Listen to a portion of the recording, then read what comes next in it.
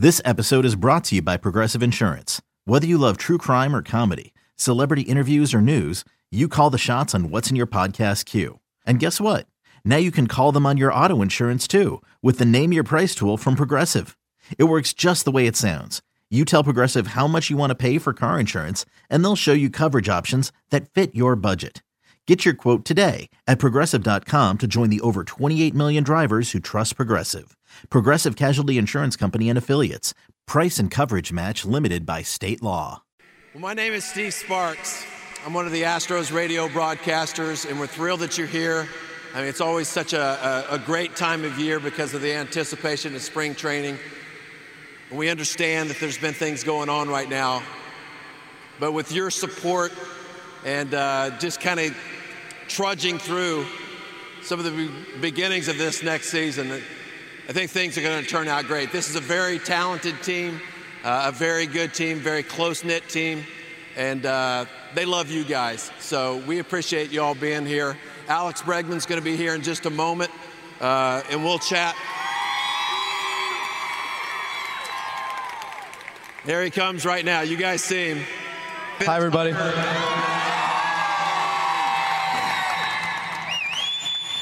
There's only one guy that finished higher in the Most Valuable Player Award voting than Alex Bregman, and that was Mike Trout. And a lot of people were saying that right down toward the end that Alex had a good chance. And to do it so young in your career, Alex, and be at the really top echelon in your field, it's got to be rewarding. But knowing you're not going to quit working, are you? No, first off, thanks everybody for coming out. It's good to see everybody again. Yeah, it's been it was just an unbelievable year. We led the league in wins, 107 wins. Like you said, it came down to the wire. Mike Trout's an unbelievable player. Right. Unbelievable player. It's fun to compete against him. He's in our division, so I get to watch greatness at least 18 times a year playing against him. And it came down to the wire, but it was fun. It was fun, and look forward to running it back this year and getting after it. Hey, there's a lot of players that don't like to talk about their goals, but it doesn't seem to me like you really shy away from that very much. You want to win the MVP award, don't you? Definitely. Yeah. You want to win a couple of them, don't you? Definitely. You know what? So you talked about the division, and the American League West right now is full of stars. I mean, there's just, you look at Oakland, you look at the Angels, you look at the Rangers. There's just so many stars in this division right now, and the other teams have gotten better. But you look at the second place team last year, they won 97 games, which was phenomenal, but they finished 10 games behind you guys. So as those other teams get a little bit better, do you guys still feel like you're the class of the division? Yeah, I feel like we returned pretty much everybody. We lost a few guys that are some of our great friends. I mean, Jake Marisnick and Will Harris were two of my best friends in the whole world forever, and it's sad to see them go. Garrett too. I mean, unbelievable pitcher. But I think we returned pretty much the same team. Yeah. And we got some young guys that are coming up. Y'all saw Jordan last year. He's unbelievable. And then we got Kyle Tucker, who's going to have a full season this year. It's exciting. And we got some young pitching on the way as well. But like you said, our division's unbelievable. We have Anthony Rendon just joined a division in Anaheim. He's a Houston guy. Just unbelievable third baseman. Matt Chapman in Oakland, unbelievable third baseman. The Oakland A's, like you said, 97 wins. They're a great team. The Rangers added Corey Kluber, who's one of the best pitchers in the game, Cy Young guy. So it's tough. Our division's going to be extremely tough this year, but we're all looking forward to the challenge. A lot of these people that are even sitting here right now make that trip up I-45 to go to Arlington, and they're going to open up a new stadium this year. Are you looking forward to playing in a new stadium in Arlington? I am. It's cool. I loved playing at the old Ranger Stadium. You did? I loved playing there. It was a lot of fun, and we always had a ton of Astros fans there, which was awesome. Yeah. But I think the new stadium is going to be first class. Hopefully the ball flies and we can hit some homers, and hopefully it'll be fun. You mentioned that Jake Marisnick's no longer on the team and Will Harris were no longer on the team. And even for myself, being around the team, but on the periphery, it looked to me like you and Jake and you and Will were really tight friends. And as a former player, maybe too sensitive myself, but when one of my best friends was no longer on the team, it hit me pretty hard. How hard is that going to be for you personally, not to be able to interact with Jake and Will on a daily basis now? Oh, it's going to be sad. That's one of the toughest parts about baseball, isn't it? It is. It is. It's you never have the same team. It's a different team every year. And Jake and I just got back. After the season ended, Jake and I went on vacation together, and we were talking about how excited we were. Probably our last year playing together was going to be this year. And then next thing you know, I called him one morning, and we're both almost crying that he's leaving. So, but he's going to do great things, and so is Will. I'm so happy for Will. I mean, we're talking about a guy who is, I think, 36 or 37 years old, and he had the best year of his career last year. Made a perfect pitch in a perfect spot, and Howie Kendrick hits a homer off the right field foul pole. Just a good hitter, put a good swing on a good pitch, and you tip your hat to him. But Will's excited. He said it's going to stink a little bit when we play him in spring training. That's the thing, being 8 outs away. I mean, it was almost like we were all shocked. I remember coming back from D.C. I know you guys weren't thinking we've got this one, but you feel really good about yourself having 2 chances to win 1 game and knock down the championship again. After that last game, and nobody won a game at home, were you guys just in shock like we were? I was in shock. I think everyone in our clubhouse was like, we are going to win this World Series. The ball bounces a certain way sometimes, and, you know, I take my hat off to them. They played an unbelievable series. You saw one of the best up-and-coming players in the game in Juan Soto. He had an unbelievable series, and Anthony Rendon, a Houston guy, had an unbelievable series as well. So, I mean, it's sad for all of us. We all wanted to win, but that's why you play the game. When you get knocked down, you get back up, and that's the best part about this game. It's a game of life. I know during the season, a lot of times communication is done away from the field in a group text. And I was just wondering, like in the off seasons, if you guys keep up that group text and communicate and talk about, in light of what's kind of going on right now, what's kind of the mindset of the team going into spring training? Have you guys spoken? I think all the guys always speak. We're a tight-knit team, and we're gonna take our lumps as a team. We're gonna go to spring training, work our tail off, and go win for our fans. When you get to spring training, that's right. That's the thing that we've always talked about, Alex, is the way that this team is integrated with the community, and the way it seems like there's been a love affair both ways.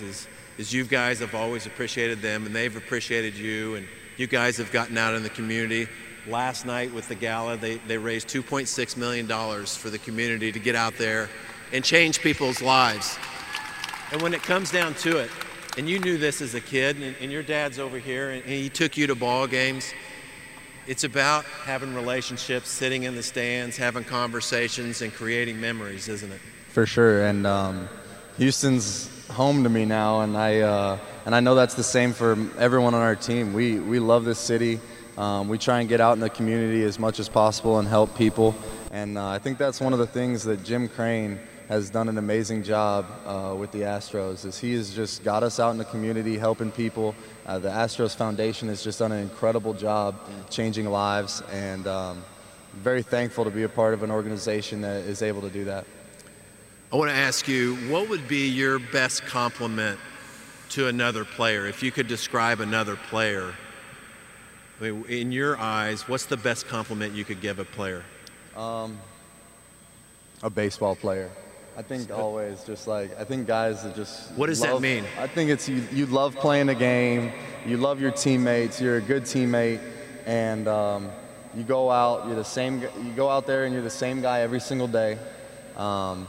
Compete for your fans, compete for your city, compete for one another, and leave it all out there on the line. Okay, so your teammate, who's probably going to be in the Hall of Fame, Justin Verlander, he is going to be in the Hall of Fame, described you just like that. And I've heard him in press conferences in the playoffs before the games, and when they ask questions about you, he said he's just a baseball player. That's exactly the way he described you. And I've also heard you described as a baseball rat. And if you guys don't know what a baseball rat is, a rat in any sport, and it usually probably comes from basketball, somebody's a gym rat. You can't get them out of the gym because they always want to shoot. They always want to work on whatever moves or whatever. But you're a rat, man. And all your teammates say he takes it to another level. And all these guys love baseball, but he loves baseball. I mean, you're committed to it, aren't you? Yeah, I love the game. I love competing. I love working at it. This is one of my favorite times, actually, during the off season, where you just get to get in the lab and train, work on your swing, work on your mechanics, work on your body, work on your health. Make sure that you're able to sustain a full 162 games. It's a blast for me. I love it. I like the. I might like the work that we put in more than the games. I don't know. I just love it. And that's the key. So, whenever I talk to maybe parents of kids thinking about their kids, I think that almost what separates a lot of guys to get to the level that you have, or even a professional or even collegiate level, is recognize if your son or your daughter love to practice.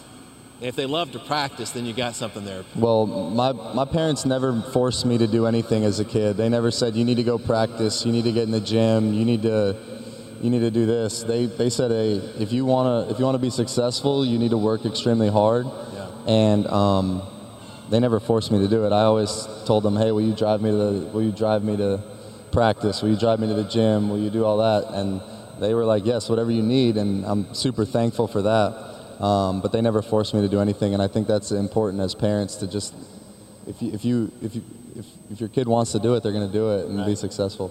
Do you remember anybody in your life, whether it was a teacher, a coach, or a kid that was maybe 2 years older, that kind of sparked that fire in you?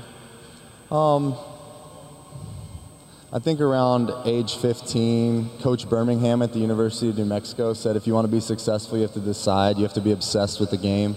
And from that moment on, I was waking up at like 6 a.m., going to the gym, working out, going to class. After class, my mom would make me study and get some good grades, and then go to the batting cages till about 10 at night. And I've kept the people that have helped me since that point in my life still. Yeah. My hitting coach since I was 15 years old is still my hitting coach today.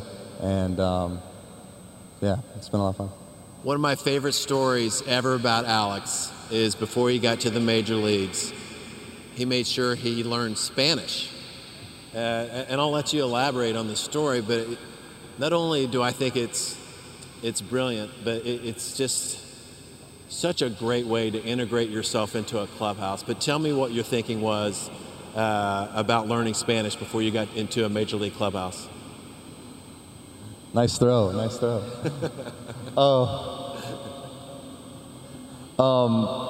For me, I learned Spanish when I was like 15 years old. I was playing on Team USA, and we were traveling to Mexico or Colombia playing in the Junior Olympics.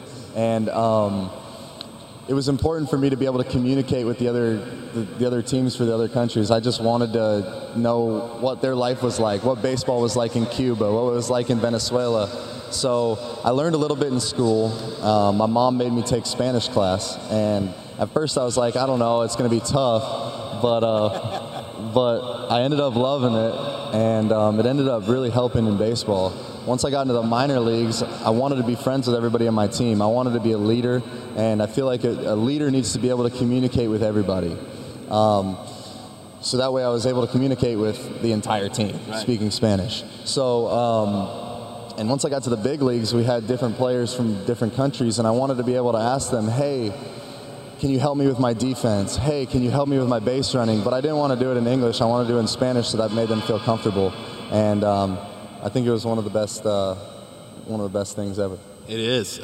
One of your best friends on the team, and you talked about Marisnick and Will Harris. They're gone now, but one guy that's still here is Yuli Gurriel. And to listen to Alex and Yuli. I like the Pina power. Yeah, we got the Pina. Just to listen to you guys is pretty funny. You know, you guys rag on each other. You talk about how old he is, and it's always in Spanish. And Yuli will throw out a little bit of English every once in a while. But tell me about your relationship with Yuli Gurriel. Well, Yuli tricks everybody. Yuli's fluent in English. He's like one of the smartest guys I've ever met, and he's just as shy. So he doesn't want to tell everybody that he speaks English, but he does. And he normally only speaks English to me when he's mad at me for splashing the cold tub water on him or something like that. But Yuli's hilarious. He's been awesome. He's helped me out so much. He's very intelligent, baseball-wise, isn't he? Super intelligent. His whole family was in the game. I think if Yuli was here when he was 21 years old, people across the country would recognize him as one of the best players in baseball. He had an unbelievable career in Cuba, played in Japan, and then came over here and has just been great. Yeah. Just a great teammate. Such a nice guy, nice dad. He has two kids that are practicing baseball that are going to be the next Gurriels in the big leagues. They're already unbelievable. They're 2 years old. It's ridiculous. He's got a better swing than I do. So, where are you right now as far as tweaking your swing? Because I know you're always trying to get better. You're always trying to look for ways to be more efficient, more powerful. You had 41 homers last year. One of the stats that I think belies your skill set is so many more walks than strikeouts, which hardly anybody does anymore. In what ways do you want to get better right now? I think I want to get better in every aspect of the game. Base running, defense, hitting. This is the best I've felt offensively. This is the best I've felt offensively, like with my swing in the offseason. Last year I had elbow surgery, and I actually started swinging the bat for the first time in spring training. Yeah. So this year, as soon as we got back from that little vacation, probably 1 week after the World Series, I started hitting again. And I feel amazing. My body feels great. I feel like I'm in great shape. I've normally came into camp about weighing 215 pounds. This year I'm coming into camp about 195. Really? So I made that change because every year I've gotten off to a slow start. Like the first 2 months of the season, I've been terrible. So after just looking back, I always lose weight during the season. I don't know if it's just the wear and tear of a baseball season, but I always just lose weight. So I'm starting the year this year at 195, where I feel the most comfortable, and finally got a full off season, healthy, and I'm looking forward to it. So I think last year was my best year statistically, but mechanically I think it was one of my worst years in being able to repeat my swing. Me personally, it drives me crazy when I go 1 for 4 with a homer or 1 for 4 with a double. I want to get 3 hits a game. So I felt like I was very inconsistent at the beginning of the year, and hopefully have a full year of what I did in the second half last year. So you're coming in about 20 pounds lighter during this season, and you've lost weight in years past.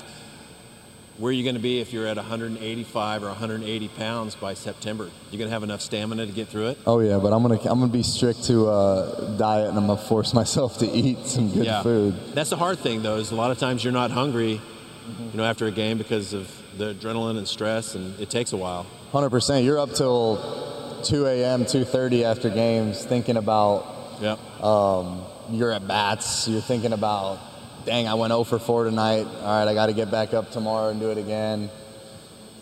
Carried my bat to first base like a moron. I got to worry about that. Stuff like that. So there's always emotion swings during the season that you go through. So you're gonna lose weight. You're gonna gain weight over the course of a season. But I think one thing that I'm implementing this year during the season is I've never worked out during the season. I've always just done prep work before a game, maybe like a 10-minute workout each day. This year I'm going to work out once a homestand, and that's or once every series, excuse me. And that's one thing that I asked Mike Trout actually about is how often do you work out during the season? And he said I work out once every series.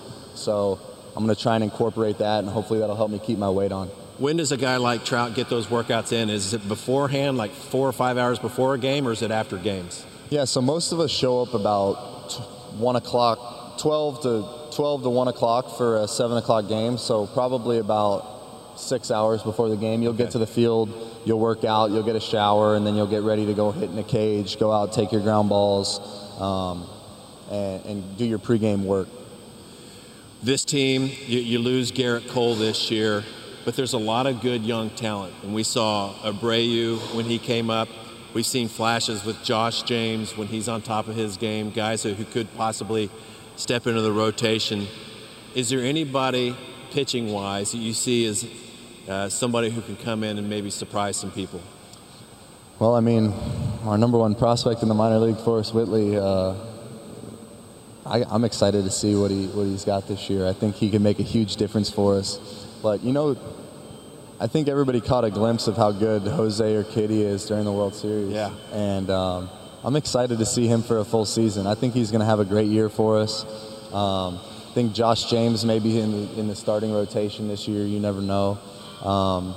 I'm excited. It's going to be a fun year. Garrett's an unbelievable pitcher, and he's an unbelievable competitor, and so is everybody in our clubhouse. So we're excited to compete against him whenever we face him. I want to talk about Urquidy, because the game that he pitched in the World Series in D.C., where were you guys? Where was your mindset, him coming into the game? Because I think you guys are pretty confident. We were. We knew how special he was. Because nobody else was, though, right? Everybody on the outside, everybody's just saying, Urquidy's pitching for the Astros. Rookie in the World Series. How do you trust him in this moment? But you guys did. So, all right, funny story before I go over this. So Miles Straw is the best at impersonations out of everybody. Like everyone's mannerisms, like he can do them to the T. Like he makes fun of all of our pitchers. He goes through Davinsky's full wind up, and it's spot on. So when Straw was doing Urquidy before he even got to the big leagues, I was like, okay, this kid's good. He's going to be good. Miles has talked him up forever. He said I think he had like 11 or 12 strikeouts per 9 innings in the minor leagues. He was crazy statistics down there. And he got up, and we saw his changeup, and we were like, wow, that's really good. And we saw his fastball, how it played. And he pitched really well for us during the season. He's so we had aggressive. we had all the confidence in him in the World Series, and he came out and was just a stud. He handled the pressure like nothing, and it was really impressive. You know what? It's weird seeing the grass this long. It's weird on the field. Normally we got a perfectly manicured field out here. I want to ask you about Lance McCullers. You guys have to be excited about Lance coming back.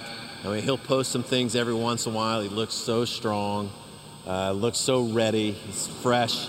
You guys have to be excited about getting his arm back. Oh, I mean, he's unbelievable. He's been so good for us. He's going to have a great year. He just had a baby, so congratulations to him on that. And hopefully he's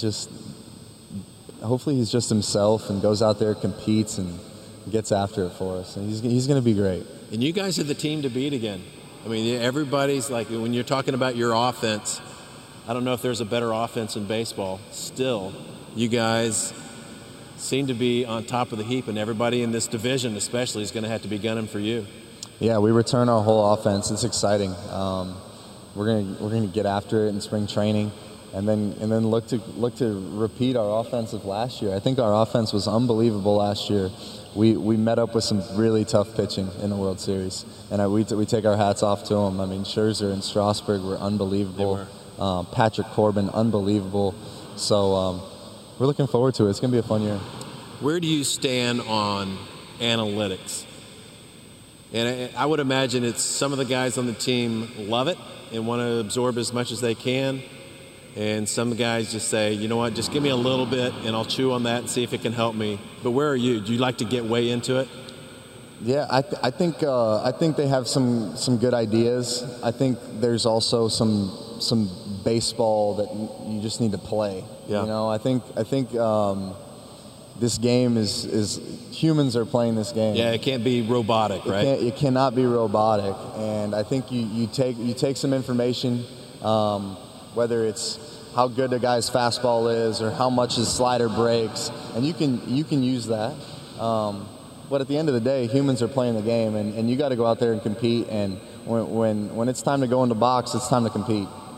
When you were a little kid, were you the best player on your teams? I don't know. Usually top 2 or 3. Yeah, I guess. Was Alex the best player on his teams growing up when he was 10 years old? No.